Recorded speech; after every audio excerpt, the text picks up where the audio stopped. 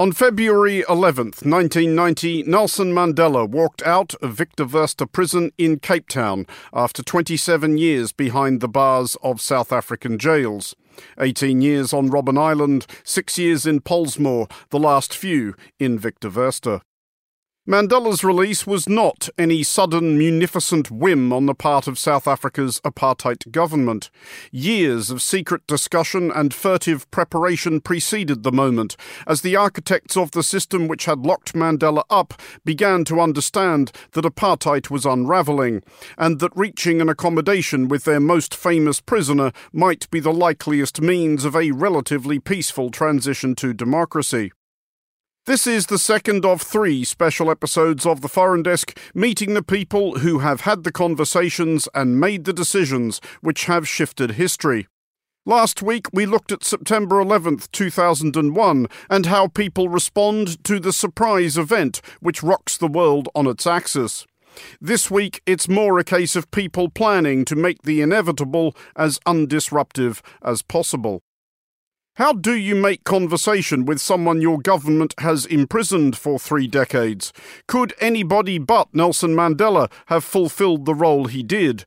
And what was it like watching him take those final steps of his long walk to freedom? This is the Foreign Desk in the Room. Good evening, Eric, and it is just that. South Africa's President F.W. de Klerk ended the suspense at 5 o'clock this afternoon, South Africa time. Nelson Mandela to be released tomorrow, and as you might expect, that is a moment that this country will not soon forget. I wish to put it plainly that the government has taken a firm decision to release Mr. Mandela unconditionally. I am serious about bringing this matter to finality without delay. And a salute from Mr. Nelson Mandela, his wife Winnie, greeting the people outside the fences of the Victor Verster prison. That is the man who the world has been waiting to see. Your tireless and heroic sacrifices have made it possible for me to be here today. I therefore place the remaining years of my life in your hands. You're listening to The Foreign Desk in the Room. I'm Andrew Mueller. Well, joining me first from Cape Town is Dr. Niël Barnard, who formerly served as head of the South African Intelligence Service during the 1980s under P.W. Botha. Dr. Barnard played a crucial role in arranging secret talks with Nelson Mandela on behalf of the government, which he recounts in his book Secret Revolution, Memoirs of a Spy Boss. Dr. Barnard, first of all, you were as surprised as anybody at the time that then Prime Minister P.W. Botha appointed a 30-year-old academic to be head of the NIS in 1979-80. What did you understand was his reason for doing that?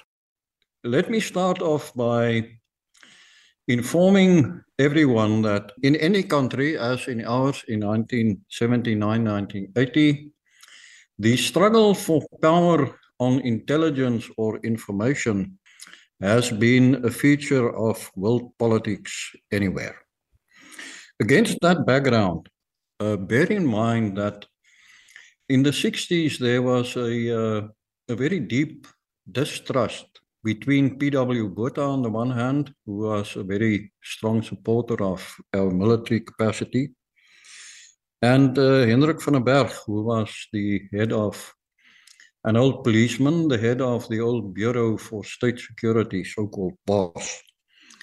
And the differences was on who would inform the then Prime Minister John Vorster on what exactly was going on. But it was even deeper than that. It was, what does the future of our country, South Africa, looks like?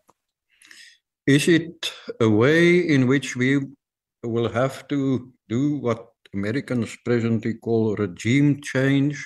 Or, as the old Bureau argued, and when I was the head of the NIS, we successfully put that message across. The real challenge of South Africa was our internal challenges, our internal problems. So clearly, PW understood that he could not change the system without bringing some new blood into the old Bureau. analyzing intelligence and what was going on, and perhaps on the advice of some of his old friends, namely Alwyn Sleebusch, who was then the leader of the Free State National Party, decided to appoint this young man from the Free State to this role. That's basically the background.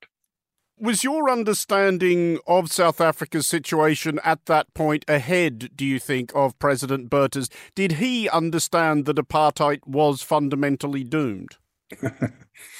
Yeah, I've seen that question. It's rather strong words you're using, but be that as it may, yes.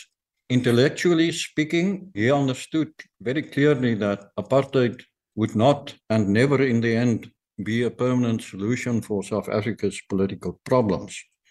So yes, he did understand that, but I think the NIS and myself was intellectually very much inclined to find what one would call a peaceful settlement. And if you don't mind, I hope some people in America and Europe, your country, England as well, can understand that fighting in the Ukraine is not in the end answer. Maybe there are some intellectuals in your country who think the same presently. But yes, PW understood that apartheid could not last and that we will have to find a negotiated settlement. After all, that's the reason why we started the secret negotiations with Mandela in prison. Your first meeting with Nelson Mandela, May 1988, by which time he has been in prison for a quarter of a century or more. He must have seemed this almost a figure from myth by this point. Was he different in person from what you'd expected? Let me say, Nelson Mandela, without a shadow of doubt, was one of the colossal persons of the previous century. In any regard, he was a very impressive man. I find him intellectually very sharp, but perhaps the most lingering thought about Mandela is always that he was exercising the power, also the international power, the admiration which he had, in such a way that any other man could live with that. For me, the way in which people in power handles that power, the way in which they make you feel comfortable. So yes, he was a very impressive man. He will always be. And in many ways, he even surpassed my expectations. There's a moment in the book that really struck me where you write of understanding the inevitability that Nelson Mandela would become president of South Africa. Do you think he felt the same way? Did he understand that that was his destiny, perhaps whether he liked it or not? What Mandela knew was that in the end, the ANC would govern South Africa. I'm prepared to say that at that time, when we started, he was still very much thinking that Tambo should be the first president and not himself. So to answer your question and sum it up, I'm absolutely sure Nelson Mandela knew that one day he would become president, but he handled it in a very courteous way, I must say, in a very humble way. And maybe his humbleness with power is perhaps the most enduring legacy of Nelson Mandela, be that as it may.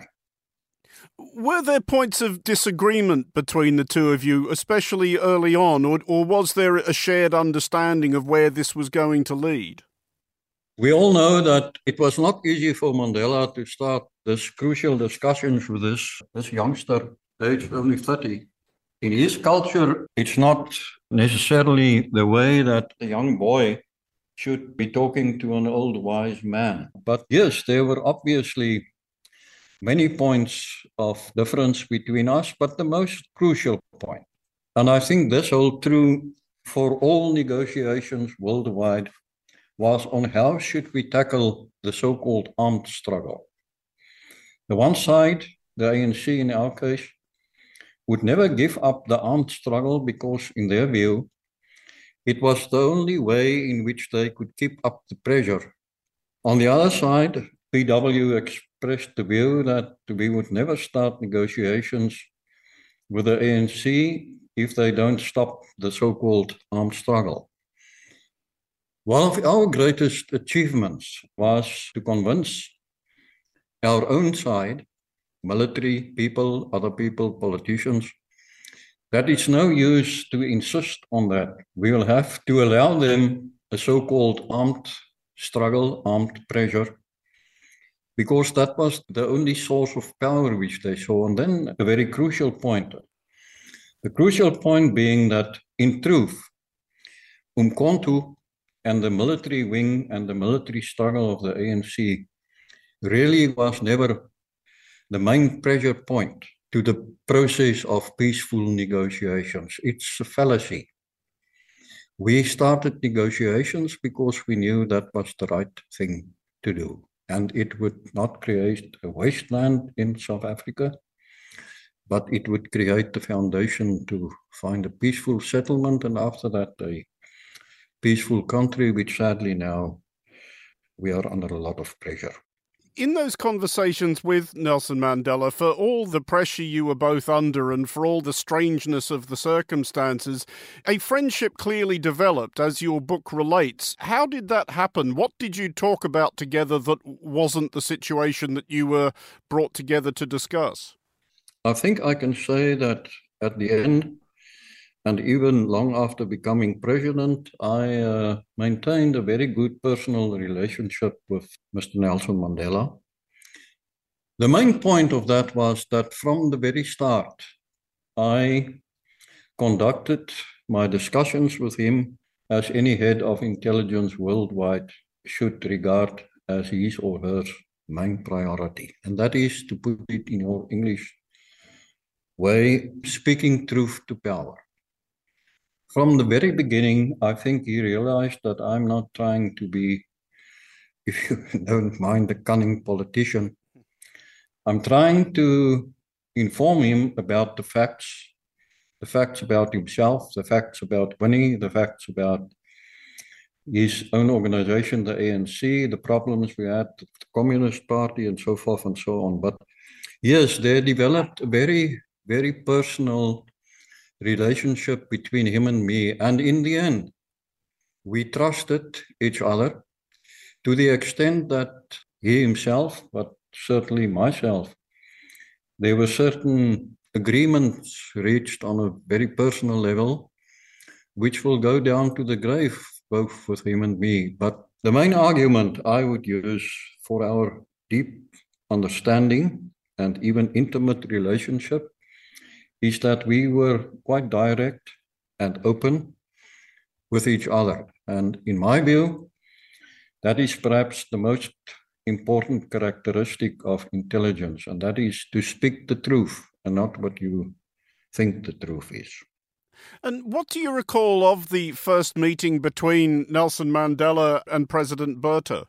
Like all old men, they started asking each other about each other's health, and the one trying to convince the other that he's more healthy, and so forth and so on. Yes, they started off by talking about how good you look, etc., etc. And I think the personal agreement between them, it was very interesting to see. Bear in mind that nobody on the South African side at that time knew about that meeting. It was a completely covert meeting in Cape Town.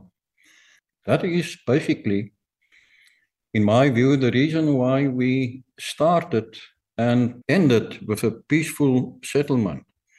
You can never pass the Rubicon in peaceful negotiations if you do it through the media.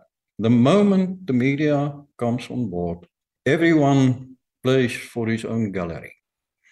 You have to settle some issues before the media starts making this one has been giving in and that one has been doing that. That is, in my view, an extremely crucial issue.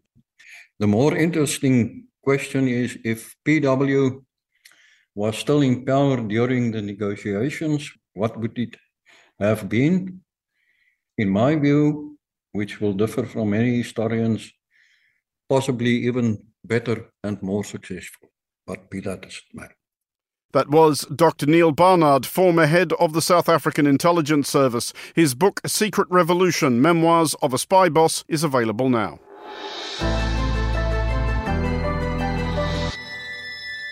You're listening to the Foreign Desk in the Room. Joining me now from Cape Town is Willie Esterhuyse, an emeritus professor of philosophy and business ethics at the University of Stellenbosch.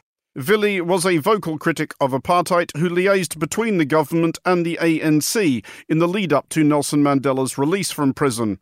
He recounts these secret talks in his book Endgame, Secret Talks and the End of Apartheid.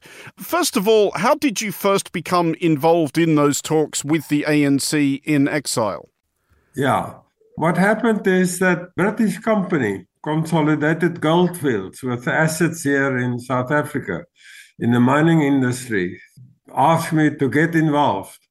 Now, of course, it was a kind of tricky business.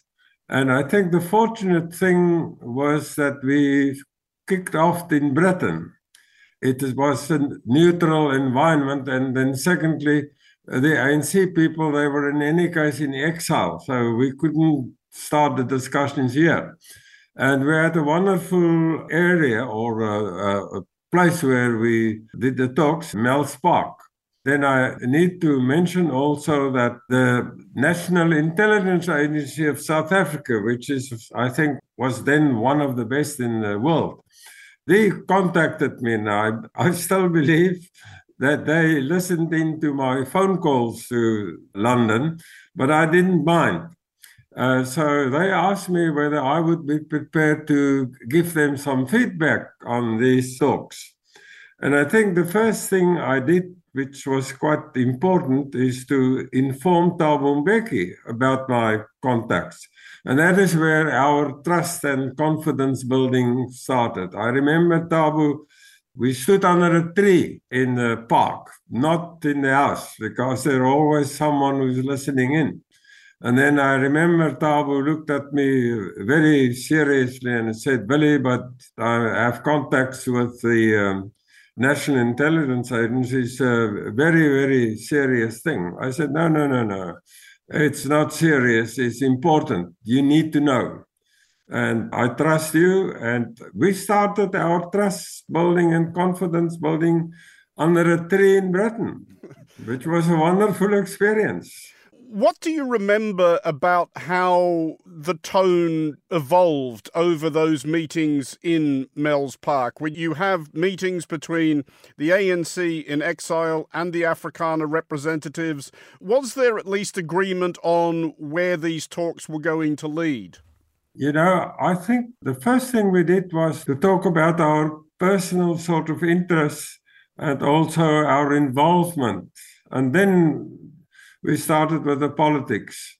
And the most important thing at that stage was the realization between me and Mbeki that the only way out of the dilemma and the crisis was a negotiated settlement. And when we got that on the table, we really, started to ask and answer also the serious question, who should participate in negotiations? And when we agreed very quickly, the exiles should be included. And of course, then the next question was now, what about the exiles? Because they were banned. And so then the very, very tricky question was, in the end, in my position then, was to advise the national intelligence people that, whatever you do, the first thing you need to talk about is, what about unbanning the ANC? So that the ANC, which was the most important movement in exile, so that the ANC could visit. And I think what helped us very much is that Thabo Mbeki's father was released from jail. And that incident, I think, created not just trust, but also the starting point of a very, very exciting exercise. Were there disagreements, though, about what the end point would be? Or did everybody understand that apartheid was ending and that there would be a one-person, one-vote democracy? There was complete clarity. that it should be a voting system, one man, one vote.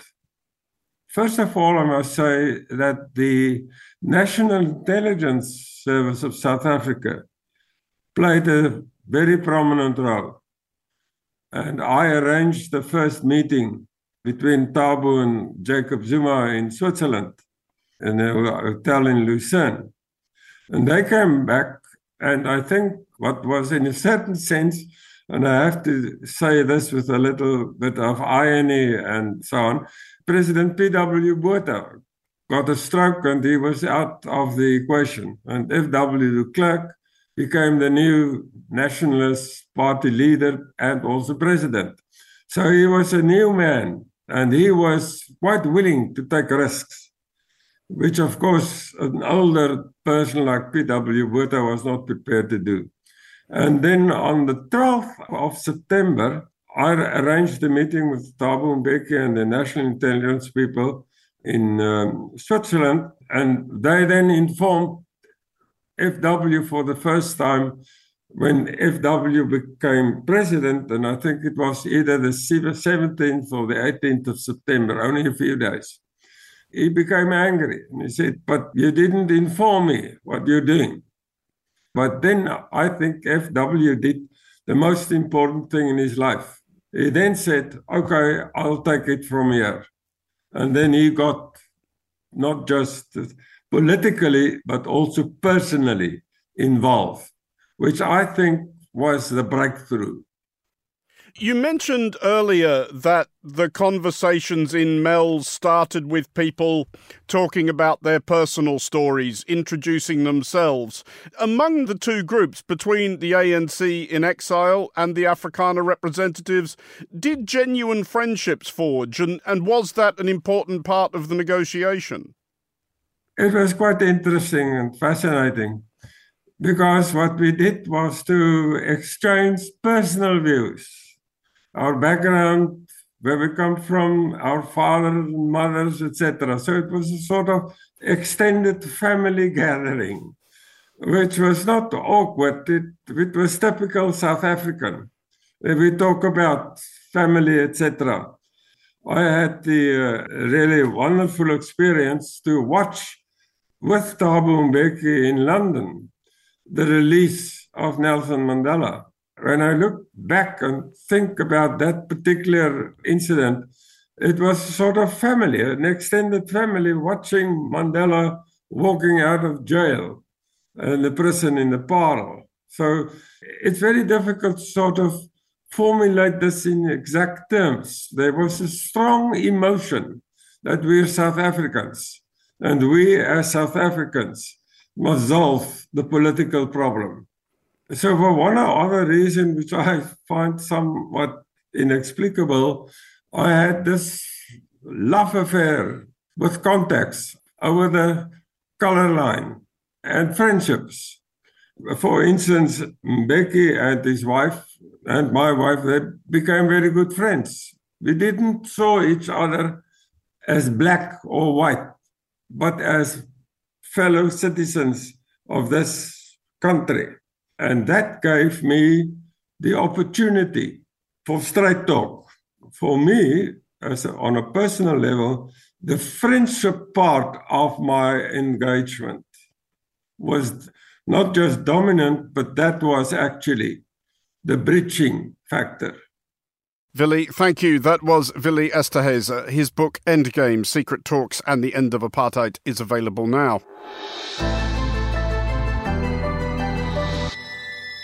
You're listening to The Foreign Desk in the Room with me, Andrew Mueller. And joining me finally from Washington, D.C. is Greg Myre, a national security correspondent for NPR who was posted to South Africa in 1987, where he witnessed Nelson Mandela's release from prison. Greg, first of all, how did you come to be where you were on February 11th, 1990? Yeah, Andrew, I was a young reporter with the Associated Press, and they sent me to South Africa in 1987, and I was thrilled to be there to be covering this dramatic story. But when I got there, the white government was very much in control, and the white security forces seemed to not be challenged in any significant way. There was a state of emergency. There had been unrest for the previous couple years. So we were seeing lots of turmoil, but there was no sense that apartheid was near an end until a few months before February 11th, 1990. And that's when F.W. de Klerk came to power, really the previous August, and just started making dramatic changes from day one, and gave a big speech on February 2nd to Parliament, the opening of Parliament in Cape Town that year, announcing he would make some very sweeping changes toward ending apartheid, including the release of Nelson Mandela, though he didn't give a specific date. The prohibition of the African National Congress, the Pan-Africanist Congress, the South African Communist Party is being rescinded. People serving prison sentences merely because they were members of one of these organizations will be identified and released. In this connection, the government has taken a firm decision to release Mr. Mandela unconditionally. Was that announcement of de Klerk's the first inkling you had that Mandela was going to be freed? Well, in October of 1989, de Klerk, again, who'd just been in office for a couple months at that point, released several, I believe it was 7, of Mandela's prison colleagues, other older members of the African National Congress who'd been in prison 20 plus years. It was sort of this trial run. They got out of prison. The African National Congress was allowed to hold its first legal rally in decades, and it was in this huge soccer stadium in Soweto, the Black Township just outside Johannesburg, with 80 or so thousand people. I actually met my wife that day. But aside from that, this was a trial run. They were going to see how this worked. Was the country going to explode into chaos, or could it be managed? So you got that inkling that de Klerk was moving in this direction. And then everybody was awaiting this February 2nd speech in 1990 at the opening of Parliament to see how far he would go. He made very clear then with that speech he was going to go all the way, and made clear he was going to try to end apartheid. So at the specific moment when Mandela walks out into the view of the world's cameras and that huge crowd of people as a free man, where were you? So I was in Cape Town in front of City Hall. He walked out of prison outside Cape Town. There was a small group of people there. I was, as I mentioned, with the Associated Press. We had some photographers there, but we knew that was mostly a photo op where Mandela and his wife Winnie came out. He raised his fist. And a salute from Mr. Nelson Mandela, his wife Winnie, greeting the people outside the fences of the Victor Verster prison. And then he was going to come speak on the balcony of Cape Town City Hall. And so remember, this was still formally a white city at this point. And yet this massive black crowd had gathered, and it's called the Parade Grounds, but it's essentially a big parking lot out in front of City Hall, just anticipating Mandela's arrival. So this was a Sunday afternoon, and I got out, I believe, at like 3:00. And then everybody was waiting. And they saw him on TV being released from prison, but he didn't immediately come there because the crowd was so massive. And even as he was driving in, people were banging on his car. He was kind of feared, as he said, I was going to be killed by love. And so it was hours, twilight, in fact, before he actually showed up at Cape Town City Hall. They were so fearful for his security because the African National Congress didn't want the white police handling security, feeling that could lead to fighting with the black crowd. But the ANC didn't have their own security forces. So think of it as sort of this crazy, massive rock concert with minimal security, and you just didn't know how it was going to play out. And that's why they kept him away for several hours. So when he does finally make his appearance to speak in Cape Town, what kind of view did you have? I was in the sea of humanity there. And again, just sheer electricity that you could feel in the crowd, but you were squeezed in like sardines. You couldn't move right or left. I couldn't get out. This is pre-cell phone. So I'm figuring, how am I going to hear this? How am I going to dash out of this crowd, get to a payphone and call my office? That was my thinking. So he appears at sort of twilight on the balcony at City Hall in Cape Town. And he had these kind of funny glasses, these big, oversized, sort of square lenses. And as it turned out, he'd left his reading glasses at prison. He hadn't brought them with him, so he needed to borrow his wife, Winnie's, reading glasses to read his opening remarks there. And the crowd just exploded. There's no other way to describe it. I salute the African National Congress.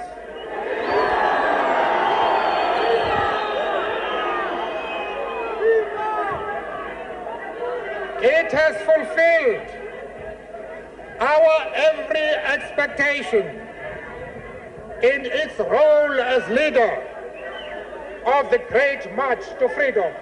Remember, nobody had seen him. The white government thought that they would lessen his reputation, lessen his myth by not showing pictures or not providing his words during his 27 years in prison.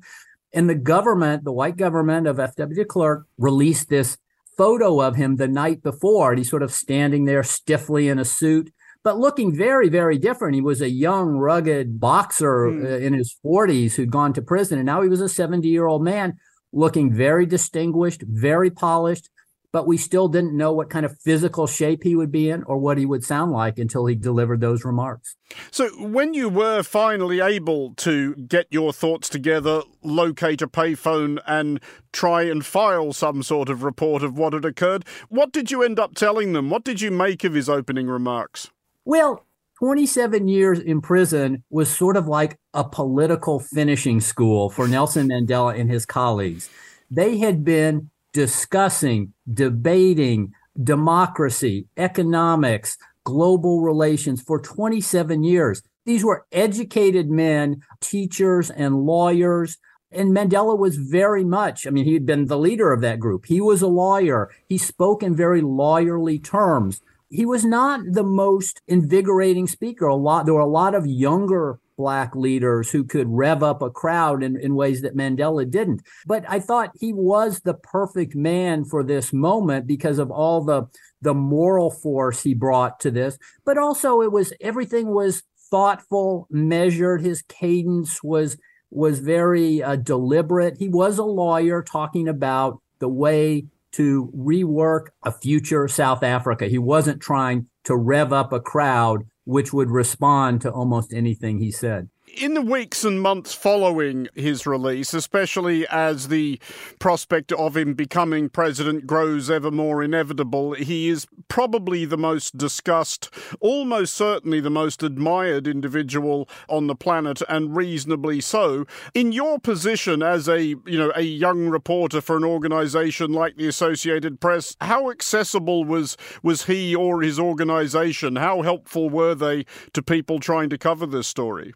Very, I would say. In fact, he got out on a Sunday evening.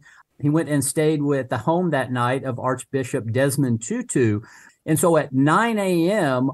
on Monday morning, less than 24 hours after Mandela had been released, journalists were called over there. There were probably a few dozen of us. We sat on the grass in this beautiful, shaded, leafy garden at the Archbishop's home. And Nelson Mandela emerged at 9 a.m. in a suit and tie. And in fact, as I talk to you here from my home in Washington, I have a picture above my desk here at home that I took that day. And it shows a very serene Nelson Mandela in a gray suit and a light blue shirt and a navy blue tie and a white pocket scarf, looking like he's been doing this all his life. And he's been in prison fatigues for the past 27 years. And yet he felt very comfortable. And we were able to sit there and speak to him from a distance of just a few feet. We were sort of sitting in the grass as he was sitting behind a little table. And sort of over time, they kind of leaked out the kinds of discussions he would have, the way he made friendships with his white jailers over the years, the way at certain times, as he got nearer in the final years, as he moved toward his release, they would take him out late at night and drive him around Cape Town so he could sort of see what modern society looked like because he hadn't seen it. He talked about pulling into a gas station in the middle of the night and getting out, and these two attendants, black gas station attendants, looking at him, sort of scratching their head. One can only imagine the kind of conversation they would have had afterward.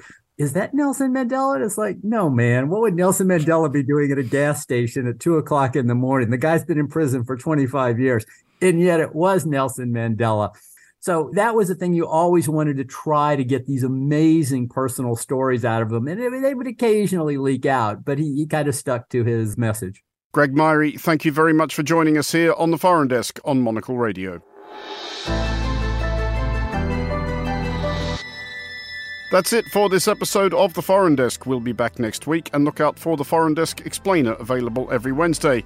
And next Saturday is the third and final instalment of this season of The Foreign Desk in the Room, as we meet some of the people who steered not only the UK's response to Argentina's invasion of the Falklands, but one of the ships that was lost recovering the islands. The Foreign Desk was produced by Emma Searle and Christy O'Grady. Christy also produces The Foreign Desk Explainer. To contact the Foreign Desk team, you can email Emma at es@monocle.com. And don't forget to subscribe to Monocle magazine and our free daily email bulletins by heading to our website at monocle.com.